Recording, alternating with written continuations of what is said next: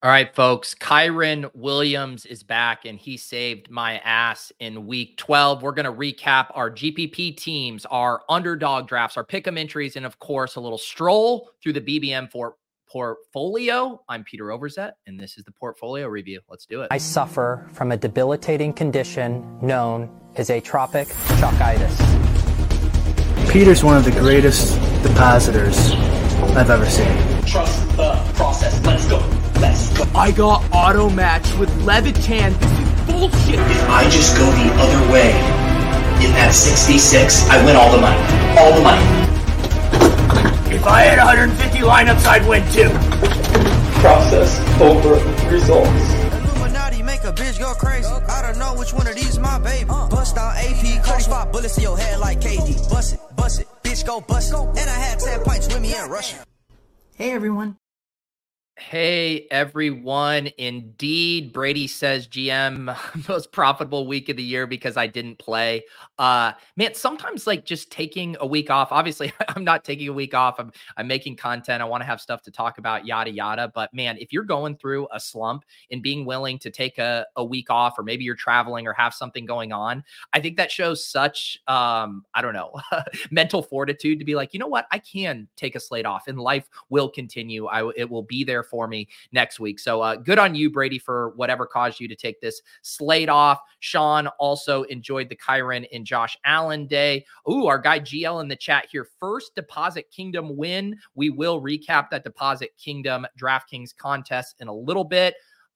Shout out to Copper Prices, who was in those dog bowl streets yesterday. But I believe I saw on Twitter salvage his day with a monster pick'em entry. So congratulations to Copper. Rod Stone excited about Calvin Ridley alive and well. Yeah, as Hayden Wink said on Twitter, Zay Jones must have given just a rousing halftime speech, letting Calvin know, hey, Calvin, I'm on the field today. You can actually do good. And then he exploded in the second half. So shout out to Calvin Ridley. Let's see, Justin here already wanting to get in the weeds here. Any takes on why ownership was so off this week, basically industry wide? Yeah. I mean, I think, now that you say it too, kind of thinking back through some of the stuff, and I pulled it up. So every, Sunday morning I do the GPP cram for YouTube members, and I pull up, ETR's projections, which I think are the best in the biz for DFS. And I like to play kind of like a higher lower game with those. So I'm going to take the higher or lower on that. And, seeing Jalen Hurts projected for more ownership than Josh Allen. And then I asked the chat, who are your guys' favorite quarterbacks today? And like 90% of the chat says Josh Allen. And I'm like, Josh Allen is going to be higher owned than Jalen Hurts. Or you go and you look at the Stephon Diggs ownership and he's projecting for 8%. And then on top of that, you are like, wait, if Josh Allen is going to be the most popular quarterback, isn't Stephon Diggs going to come on for the ride? And then he does. And I think one of the things to remember about ownership projections, right, is the first batch of them, and the majority of them are based off of the algorithm. So they are spitting out thousands of optimals and then seeing what are the plays that repeatedly come up. And these are obviously biased towards the best points per dollar plays, etc. And then that is where the first batch of ownership projections come out. And then it is up to the providers to figure out how much do they want to finesse and massage those ownership, because basically the ownership projections are almost like the idealized version of like what efficient ownership should be on the slate. Like the math is saying they should be owned at this clip. And then obviously every site has their own projections, which are going to impact which guys are popping more and optimal. So everyone's going to have slightly different, ownership projections reflecting their own actual fantasy point projections. But I think last week is an interesting example of where does more finesse need to happen? The reason I think these content providers are hesitant to do it, and I get it, is when you're finessing it, you're often IKBing it. And you're trying to say, well, man, everyone on these shows this week is talking about Josh Allen. I should probably boost him.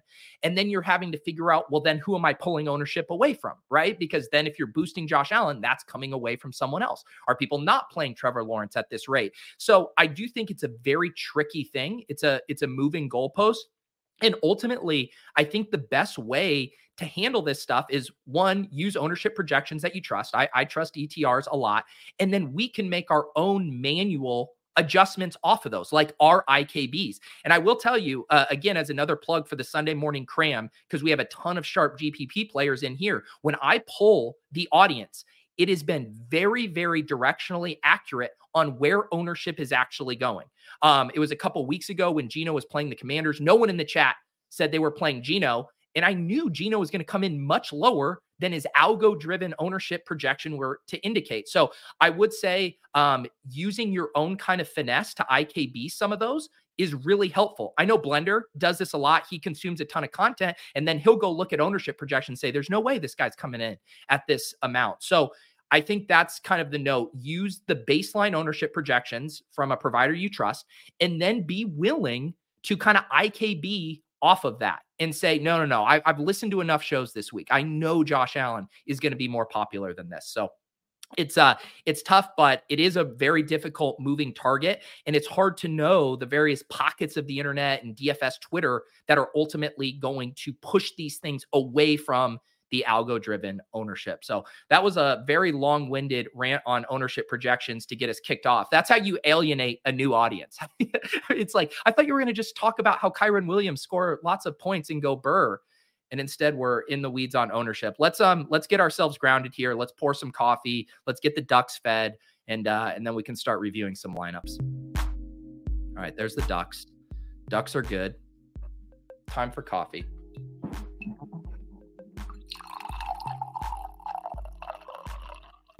There we go.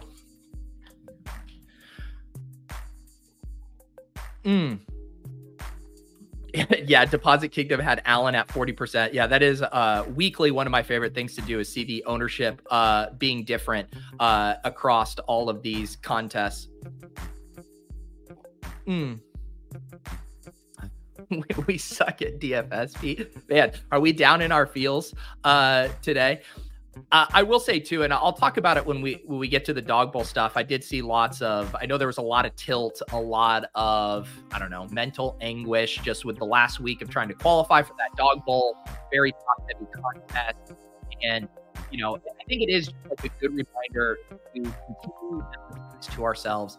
The majority of these contests we're playing are very large. They're very top heavy, some even more top heavy than others, like a qualifier where only 3 out of 5,000 plus entries are going to win. And we do really have to protect ourselves mentally from, beating ourselves up over not succeeding when what you're aiming for is this like 0.01 percentile outcome. So just a reminder to all of us, don't beat yourself up so much. DFS is hard. These tournaments are hard. The field is sharp. The contests are structured in a way where only a handful of people are going to walk away truly happy. And then even the weeks when you smash, like when I had my 2 top 10 teams in Battle Royale, I was fucking sick to my stomach that week because I watched first slip out of my hands. So even when you do realize one of those outcomes that you dream about, our fucking lizard brains still make it to where we beat ourselves up or we're not satisfied. So if we can self-analyze and self-actualize in a way where we realize this dynamic will forever exist,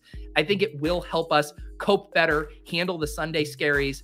These are the Sunday scaries I get every week when you realize your teams aren't going to win a tournament and that, mild wave of depression sets in, like another week getting dusted on the site. So I don't know. I just want to continue to talk about that stuff because I know a lot of people go through it on a regular basis, myself included. And we do have to be vigilant and make sure that we are remembering this is a hobby. It's supposed to be fun. Let's have realistic expectations. Let's not let this ruin our mood. It was yesterday. I think I had unplugged a little bit in the afternoon games and I was out playing with April. And I watched April have her first steps. She took 4 clean steps. And it was just such this incredible palate cleanser to kind of a up and down day of DFS to unplug for a little bit and watch April take her first steps. And, it made my day. And it was impossible to be down on my Derek Carr triple stack that we're about to review after watching this godforsaken team stall out in the red zone 19 times. You know what? I couldn't be mad. So there's my sappy emotional moment of today. Let's now get to Derek Carr. So I mentioned this on the cram that I was going to roll out a Derek Carr stack. It was met to a lot of chagrin. I get it. It was gross. Derek Carr here comes in at 1.1%. This is in the big K, the 400K SPY. I triple stacked him. Chris Olave, 4.4%. Rashid Shaheed, 13.4%. Juwan Johnson, 1.1%.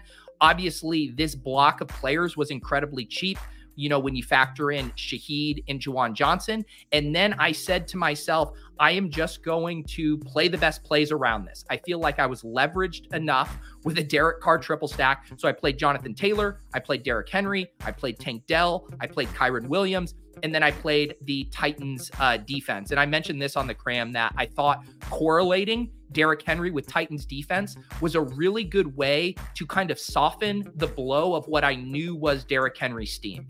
He was another guy who's projecting for 17% ownership in small field. He comes in over double that in the SPY. The big dog narrative got a chuggin' late on Saturday and Sunday. Everyone was on him. Still thought he was a good play, but I said, you know, what are the ways that I can maybe make this combo a little more unique? It is correlating him with the Titans defense, where I do really think that correlation is pretty strong. In the games where Derrick Henry's getting a lot of carries, it's because the Titans are winning. It didn't quite play out exactly like that, but Tennessee Titans defense at 6%, giving me 10 points. I feel good about that.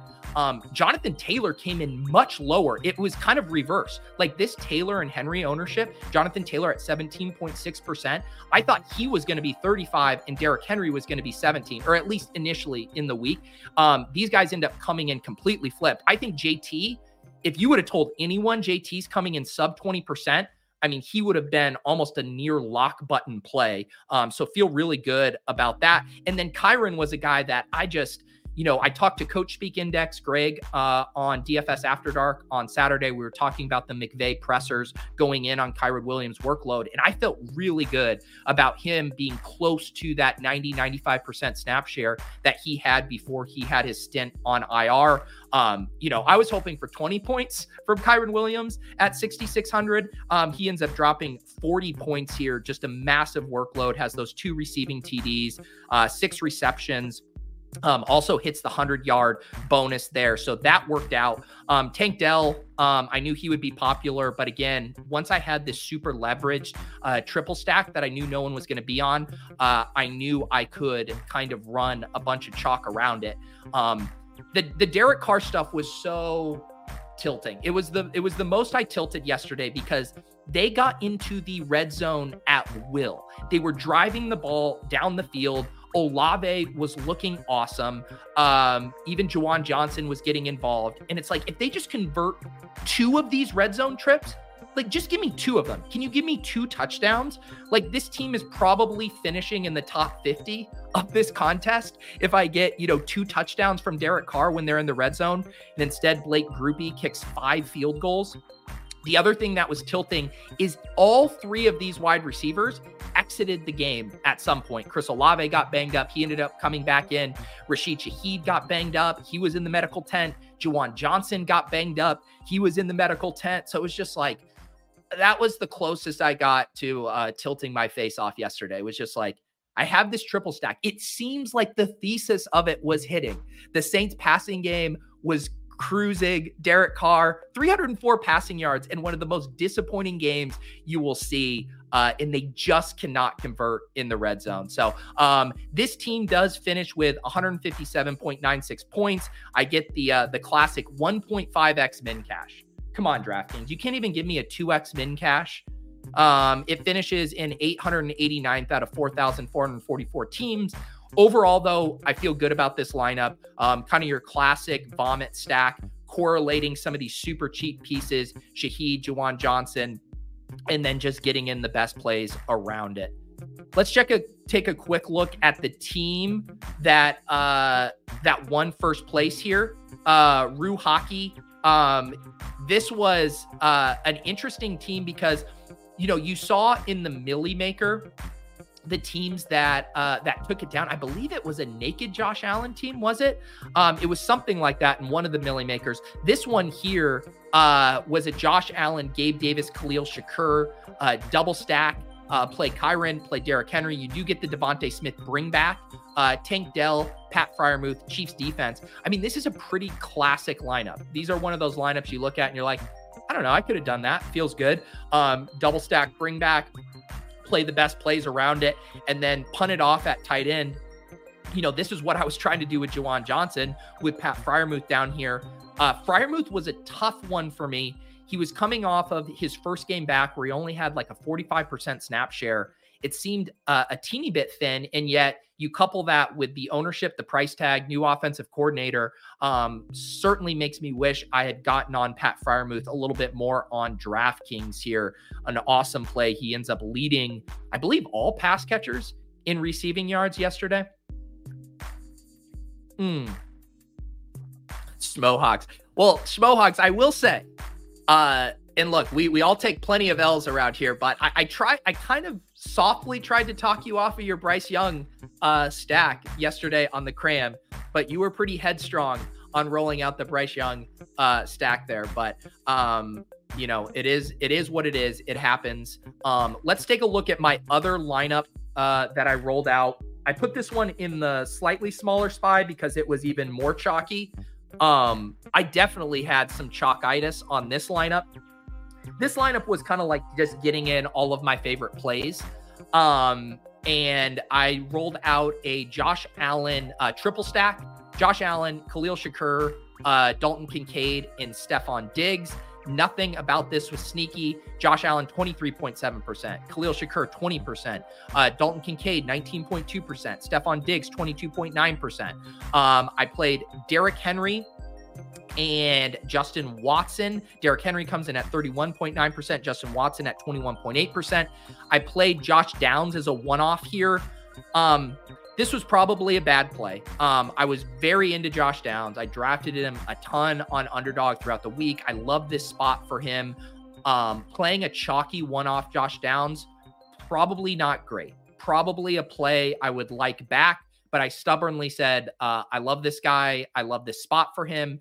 And again, you want my other like tilting thing from yesterday, and we'll show a pick'em entry that we built on the cram, was Josh Downs. I think he had the same amount of targets as Michael Pittman, had like 13 targets. I swear every time I pulled up that game, it was like a ball like narrowly slipping out of Josh Downs' hand or him falling down at the one. It felt like he should have been so close to a massive day. And then Justin Watson was just the piece I needed to make this entire lineup fit. I wanted to have Derrick Henry correlated with the Titans defense. I wanted to play Josh Downs. I literally had $3,000 left in this lineup. And I said, you know what? Justin Watson is fine coming off an 11 target game here.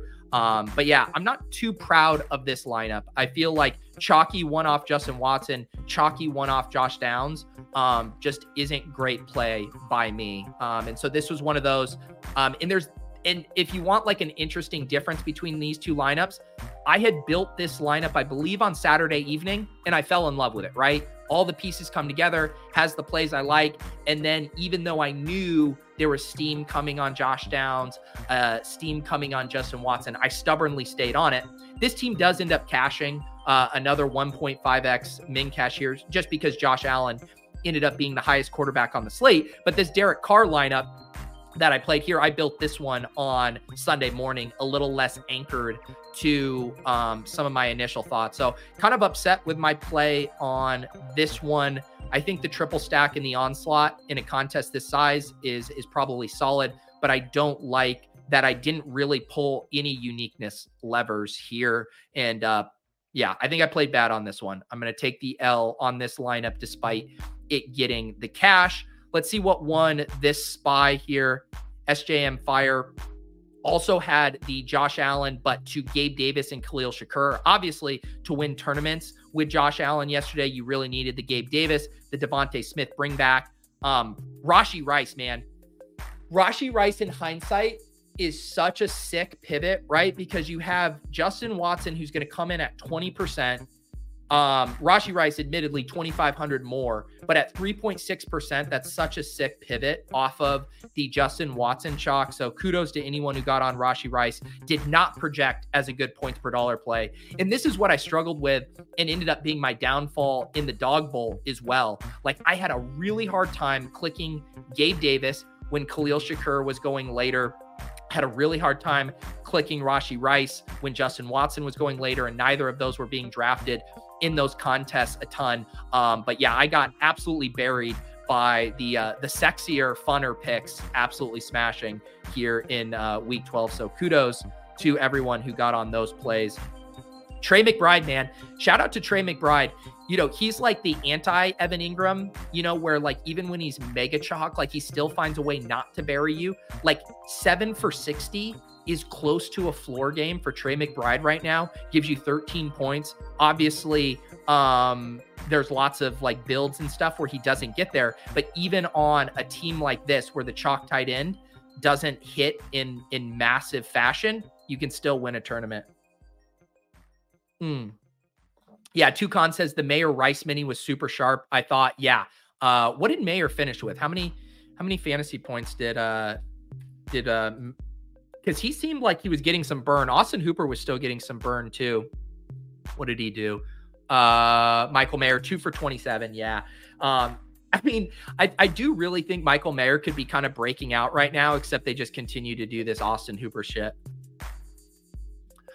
Let's review the Deposit Kingdom. So we had GJL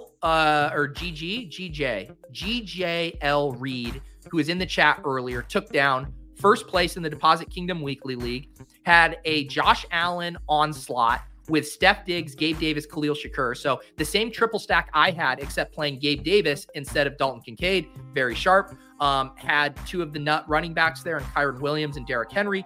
Played double tight end. And man, this is how you do double tight end.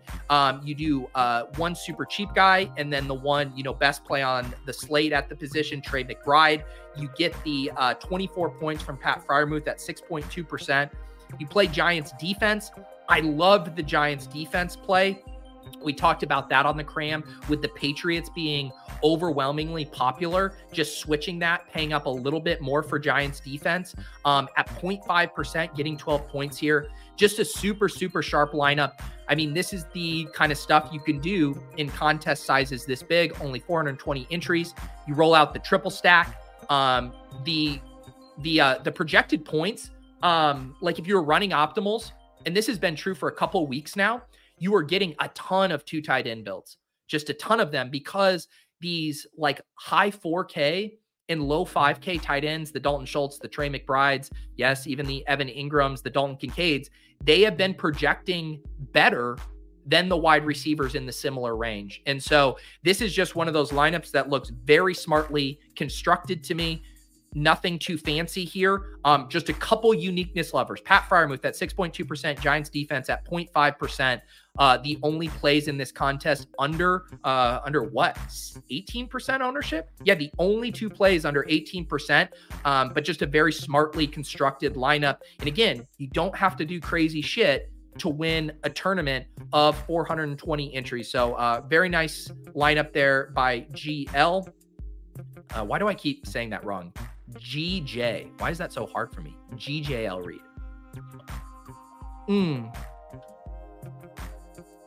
All right. Let's see here. Will Cutt came in second place. I will also say, and we'll see this when we go through the Dog Bowl, this was a week where you could have won with a lot of different quarterbacks. Like you needed the Kyron Williams, obviously, but you could win with Trevor Lawrence stacks. You could win with CJ Stroud stacks. You could win with Allen, with Hurts. There were lots of different ways you could win on this slate. This lineup here, Trevor Lawrence to Christian Kirk, didn't even have Calvin Ridley, who is the highest scoring Jags player. Bring it back with Nico Collins, who ended up being a super sharp pivot off of Tank Dell. Tank Dell, obviously a nice play, but you get a price discount, ownership discount, and he ends up outscoring Tank Dell, which was nice leverage there. Play a Rashad White, Michael Pittman Jr. mini correlation here. Pittman, obviously a target monster there, gets the 100-yard bonus and 10 receptions. Rashad White, I thought, was a really nice play. I think if he didn't have that weird Q tag stuff pop up late Saturday night, he would have been closer to 30-35% range. So got a bit of an ownership discount on him once the team kind of cleared it up and said that was all precautionary. So I like that. We have another Pat Freiermuth team here, and then Isaiah Pacheco, who is another one of those just running back plays that projected well. I thought there was even kind of a higher floor for Pacheco this week once Jerick McKinnon was ruled out. Just a little less tomfoolery likely to occur near the goal line without McKinnon there. And then playing Rams defense. This was kind of a ballsy one to me, but if you were going cheap at running or at defense this week, I didn't really give the Rams much thought. I kind of highlighted the Texans versus the Jags. Obviously, you're not going to do that when you're playing Trevor Lawrence, but going cheap at defense this week at 6%, getting 5 there doesn't kill you. Pretty nice lineup here. I think, in general, in this size contest, I really have been coming around to kind of the onslaughts. I would have wanted to probably put in an Evan Ingram or a Calvin Ridley with this Trevor Lawrence stack. But then I don't know what you're sacrificing otherwise. Probably playing that. You're probably playing Ridley instead of Pacheco. It would have worked out. It worked out either way, but that's my only thing. I don't know in this size contest with generally a pocket passer like Trevor Lawrence, the skinny stack, he ends up getting that rushing touchdown too, which really kind of boosts and makes it viable as a skinny stack. But that's kind of my only note there. You just had to get a few things extra right. Whereas I think if you just lean in to that, the Trevor Lawrence smashes and double, triple it, you might like where you end up as well. Let's see what SM Pearman did here. Another Josh Allen team. We have Josh Allen to Diggs. Skinny stack here. To Gabe Davis. So you get that classic double stack. Kyron, Jaylen Warren, who is getting very steamy. Felt the steam coming on Jaylen Warren, 35% in the Deposit Kingdom contest. He gets a little cucked by Najee yesterday, but doesn't kill you with 8.2 points. Also just correlated him with Freiermuth, which was really nice there. I know one of JM's building blocks that he liked was the Jaylen Warren, George Pickens. It ended up just being you needed the Najee, Pat Freiermuth would have been the nutted Steelers combo there. This lineup has Greg Dortch, who is a trendy punt play. He comes in very similar ownership to Justin Watson, ends up outscoring Justin Watson, though, at $300 more. So that's a nice play there. Nico Collins as well. Although SM Pearman, I hate to say it, but you do have to give your money back because you played an early guy in the flex. You got to slide Steph Diggs to the flex. You put Nico Collins up here, and that's how you let everyone know that you know ball. You know DFS. You have the Sims in your head, and you know who plays at 1 p.m. and who plays at 4 p.m. Robert Smith, can you take a peek at 30th? Double Hurts with Swift. Yeah, I haven't seen too many Jalen Hurts lineups as I've tabbed through things the past 12 hours or so. Let's see what we have here. Jalen Hurts with DeAndre Swift and Devontae Smith. I don't mind that in this size contest at all. I think if you're playing like the Millie Maker stuff, just because DeAndre Swift hasn't had an outsized pass catching role, I'm probably not trying to win like a tournament with hundreds of thousands of people with a Hurts, Swift, Devonta Smith. But in a small contest like this, where you're just saying, hey, the Eagles score a shit ton of points, and I want to try to capture as many of those as I can, I think that's perfectly viable. You bring it back with Khalil Shakur here. Yeah, I mean, it's basically just you needed Gabe Davis instead of Shakir. I definitely made that mistake yesterday. You do play Kyron Williams, smash.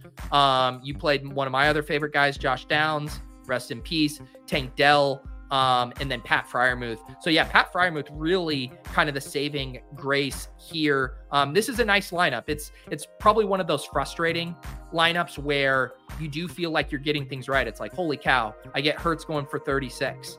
I get Kyron Williams going for 41. I get a 6% owned tight end going for 24. How am I not winning tournaments? But you see here the Shakir, the Josh Downs, the Tank Dell. It's like those slight pivots, right? You have Nico Collins instead of Tank Dell. You have Gabe Davis instead of Khalil Shakur. You have Michael Pittman instead of Josh Downs. So you can pat yourself on the back, Robert, for being directionally accurate with your takes yesterday.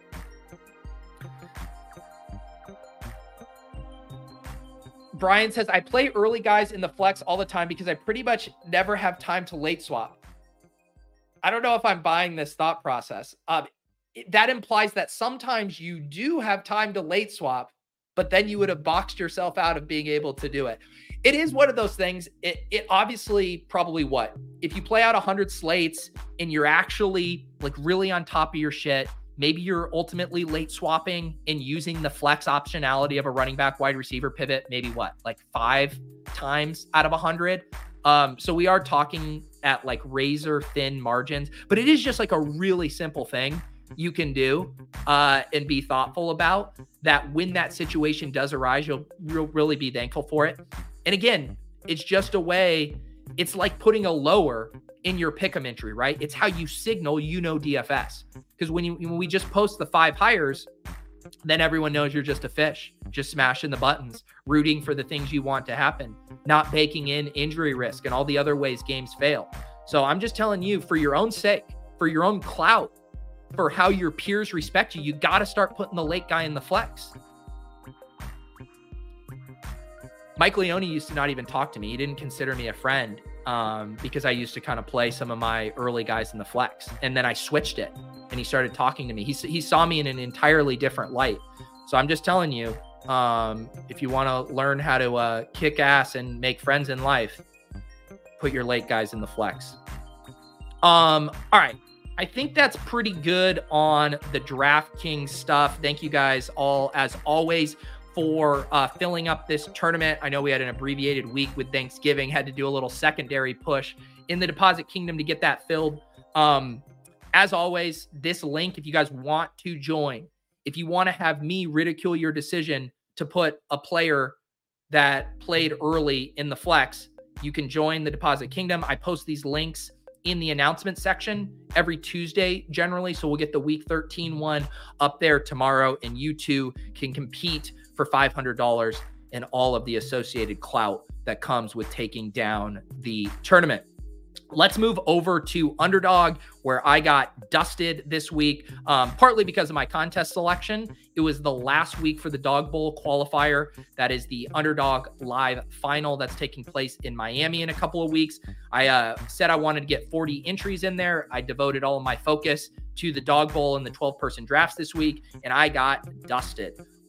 Very dusted here. They did have the promo where if you did 10 entries, any that finished in the top 2,000, you got their money back. And I am scared to look how many of my 40 I got back, because I do not think it is a lot. I'm going to count them right now for my own curiosity. 1, 2, 3, 4, 5, 6, 7, 8, 9, 10, 11, 12. 12.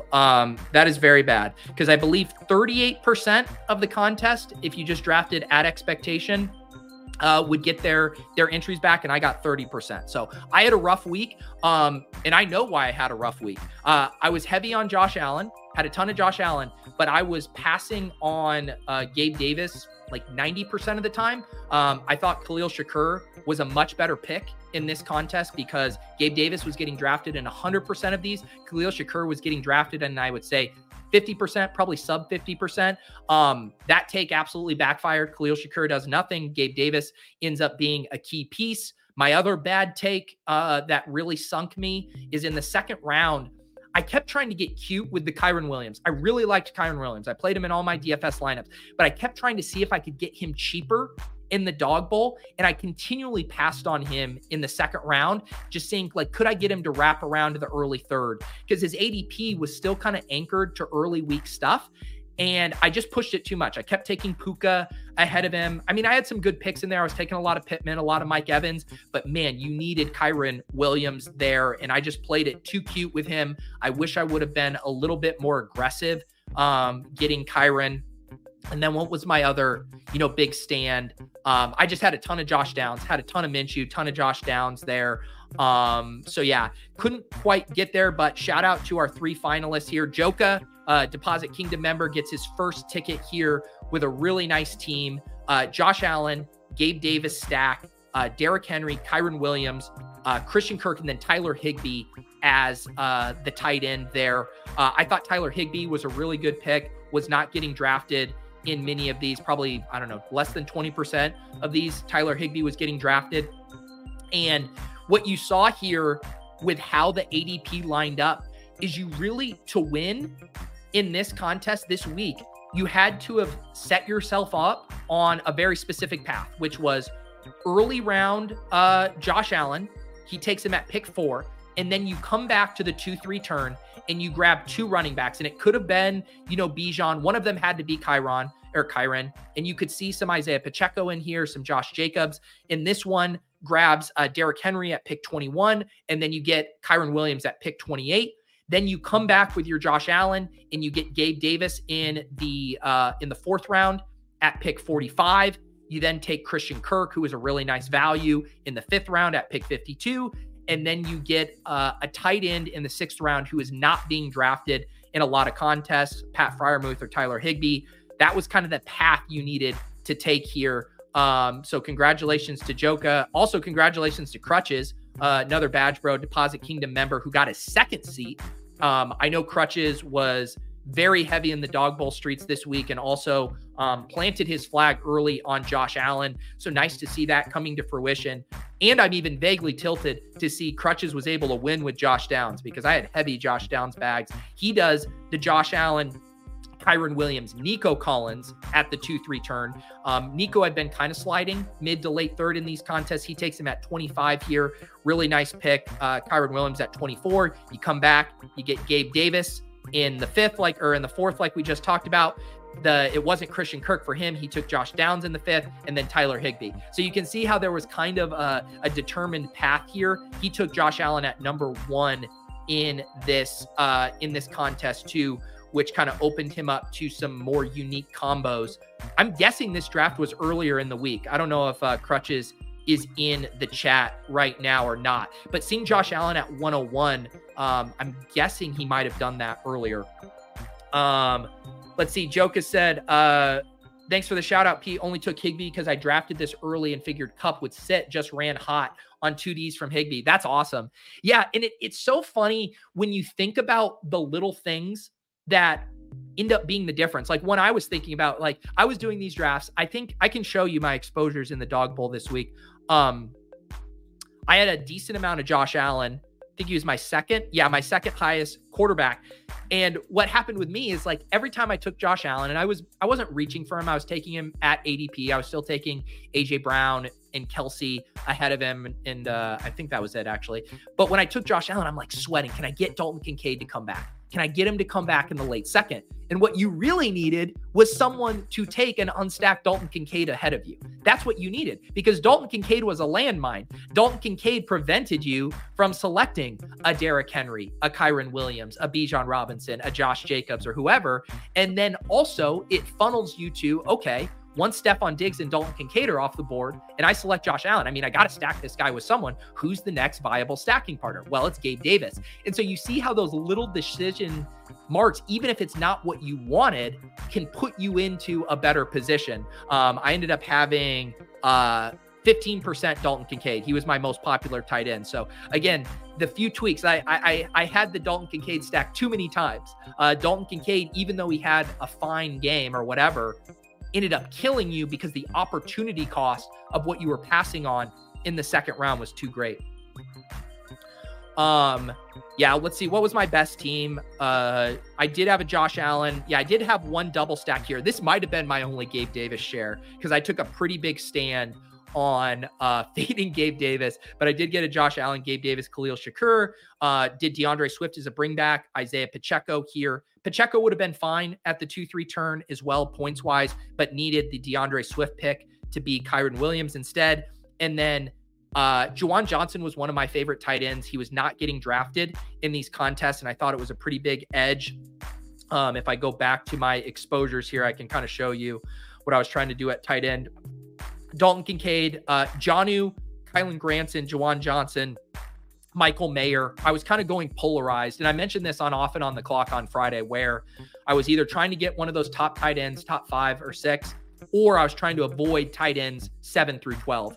And that ended up not working out because Pat Freiermuth ended up being one of the best picks. And I had a hard time clicking Freiermuth because he was going in basically 100% of drafts. And I didn't think his projection was that different from the Tyler Higbees and the Jonnus and the Juwan Johnsons of the world, but it is what it is. Those are the kind of stances I like to make in here. You see my other exposure, too much Khalil Shakur, not enough Gabe Davis. I was very heavy on James Conner in the 5th. And again, what you needed structurally was you needed the running backs in the 2nd and 3rd round. You needed those guys. I was taking a lot of 4th, 5th round James Conner, Did have a good amount of Henry and Pacheco, but just didn't have enough Kyren. What did I end up with Kyren here? Yep, 5%. Only had him in 2 drafts. So that's a huge mistake because I liked Kyren.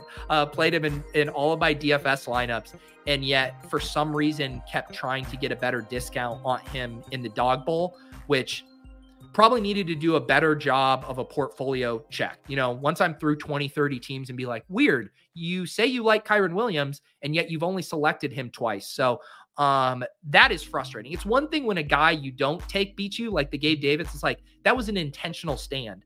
The Kyren Williams thing was just getting lazy with filling out my exposure. So regret that a good bit as well. But congratulations. I will be down in Miami as a thought leader, not as a participant. So if you qualified for the dog bowl, I will see you down there in a couple of weeks.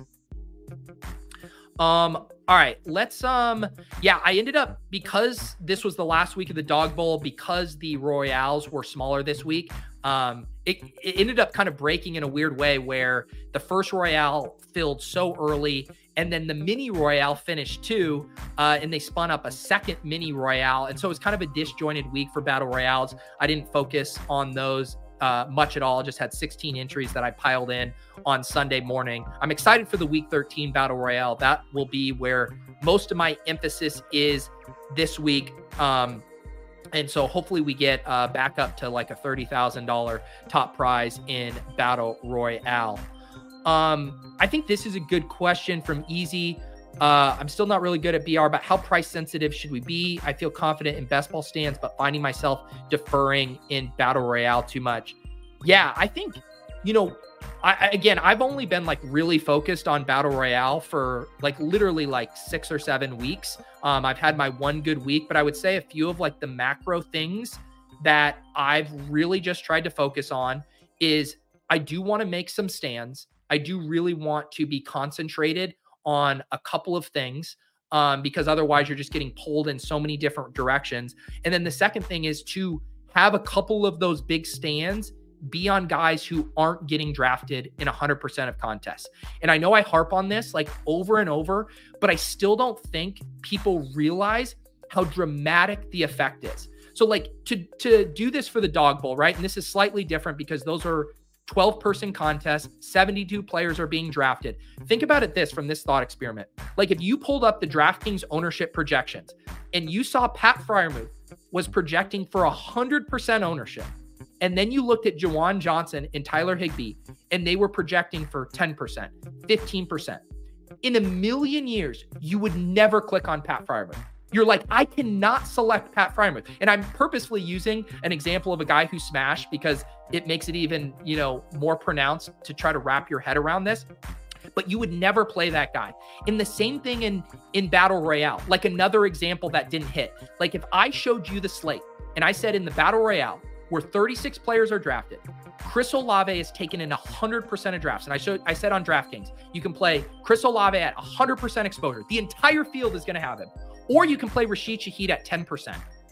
You're almost always clicking Rashid Shaheed. You would say to me, Pete, I'm a GPP bro. I'm not playing Chris Olave at 100%. 100% of the field is playing Chris Olave? No way. I'm playing Rashid Shaheed.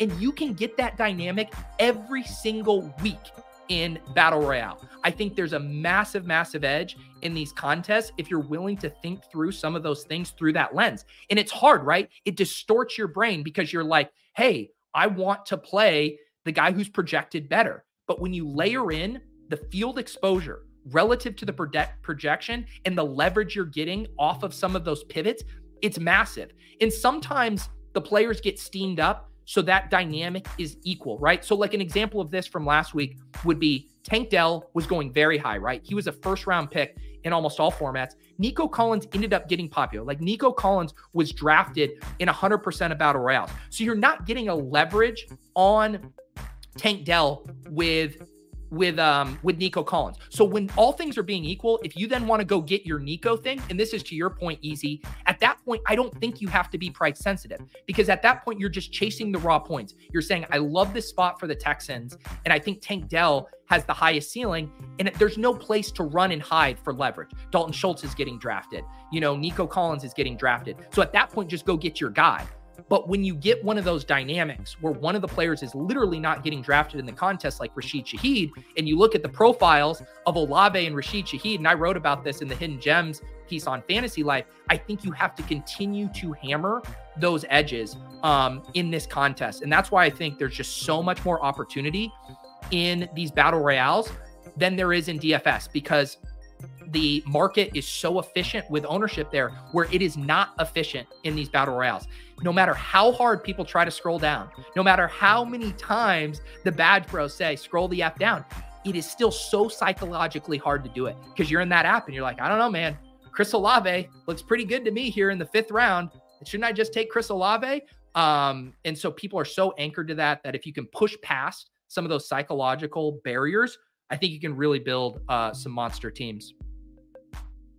No, Nolan. So you're thinking about this as drafted. I'm talking about it on field exposure. Chris Olave is drafted. The field is going to have 100% Chris Olave. Every first round pick, 100%.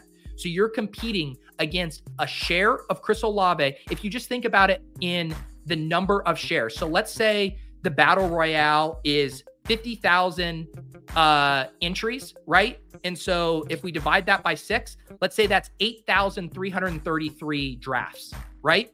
That means you're competing against 8,000 plus other shares of Chris Olave, 8,000 that you're going against. Now Rashid Shaheed is selected in, say, 1% of those drafts.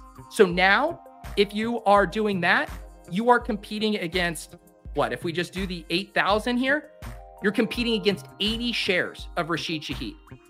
So do you see like how drastic this dynamic is? Where what would you rather compete against? 8,000 Chris Olave teams or 80 Rashid Shaheed teams? It's not even close.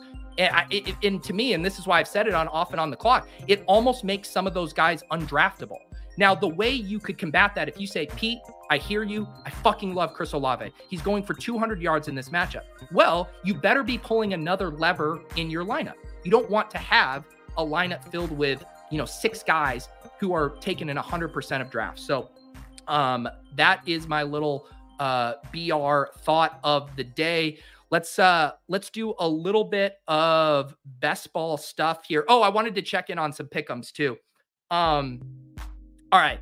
So had a couple really good pick'em sweats again yesterday. One of them hit, one of them just narrowly missed. So every week on stream, we build a couple on Off and On the Clock. That's the Friday show I do with the Badge Bros. It's on the Badge Bros channel every Friday at 3 p.m. after the show with JM. We built this team here, which was a correlated game stack. We had Josh Allen, higher 259.5 passing yards, hit. We had Gabe Davis, higher than 36.5 receiving yards, hit. Khalil Shakur, higher than 29.5 receiving yards, hit. DeAndre Swift, higher than 58.5 rushing yards, hit. And then Stephon Diggs at 6 receptions, got the push here. I did see some tweets that some people got the 6.5 Diggs there. That is unfortunate. I don't know when that line moved, if that was immediately after we posted it, or if it was, later in the week when people ended up clicking that link. But it was a very tilting run out for that game too, because, Diggs had a couple of drops. There was the play where Diggs subbed out and they throw a fucking shitty pass to Trent Sherfield. Clearly I'm still not tilting about this. The way these pick'ems work is this should have been 5 picks for 1,000. So it was a 20X on my buy-in. It drops down to a 4 leg because we pushed on the Stephon Diggs. And so that really kills it. Like half the profit, you go from a 20X to a 10X because Stephon Diggs couldn't get one more reception, but still better than nothing. And then we built one on the cram on yesterday morning too. And this is the cram I do Sunday mornings, YouTube members. we've had a really nice run with these. We crowdsource these with the chat. I put in a few of my favorite things. I get a couple from the chat. The chat liked the Jaylen Warren 2.5 receptions. I liked that. I wanted to do the Gardner Minshew, Josh Downs little stack here. Josh Downs comes 49.5 receiving yards was the number. Comes in at 43 receiving yards after this guy got like 12 targets yesterday. Absolute pain. Derrick Henry higher than 71.5 receiving or rushing yards. He gets there. And then Kyron higher than 12.85 fantasy points. Talk about a layup there. But man, very razor thin there. Just needed one more Josh Downs catch essentially to get the 20x there. We don't hit that. But the 500 win here kind of covered the pick'em entries for the week. So yeah, a mixed bag. I'm still really loving putting these together. I will drop one in for Monday Night Football in the Hand Builder and OptoBros channel later this afternoon as well, if you guys want to sweat with me. I had one last night too that I put in the channel, and this one was funny because I feel like I kind of nailed the game script. It was just playing this as a pretty gross game and playing the Chargers passing game, really struggling, went lower on Justin Herbert passing yards, lower on Guyton receptions, had Lamar Jackson lower than 2 passing TDs. And then the 2 parts that didn't get there had Gus Edwards higher than 48.5 rushing yards, was kind of playing the positive game script for the Ravens in the second half. But, Zay Flowers had to steal all the running goodness there. And then this was the funny part of it. Gerald Everett lower than 23.5 receiving yards. This absolute dust ball, who never does anything, just luck boxes a 30-yard catch on the first drive of the game. I mean, this was one of the quickest blades I've ever gotten on a pick'em. And if anything, I guess I'm kind of glad he did that on the first play, because otherwise sweating out Gus Edwards getting 20 more, whatever, rushing yards would have been very painful. But having a ton of fun putting these pick'ems here. Travis Petty bragging, I got over 67.5 Davis receiving yards. There you go. It is tricky. Like I'm always waffling back and forth sometimes on the receptions versus the receiving yards with some of those guys there. The Derrick Henry one, we were kind of struggling with yesterday, I remember as well, because some people wanted to do the touchdown. Then we were looking at the fantasy points, and then I ultimately settled on the rushing yards. Just kind of wanted an extra out there if he ran poor on touchdown expectation. Luckily, ended up getting there regardless. Got a couple more minutes here before I have to go. If for some reason you're new to the channel, please subscribe. We do this show every Monday morning. It's a full portfolio review. We do our DraftKings GPP lineups. We do our underdog drafts, and then we do a little stroll through the BBM portfolio. I'm not sure which one of these is updated.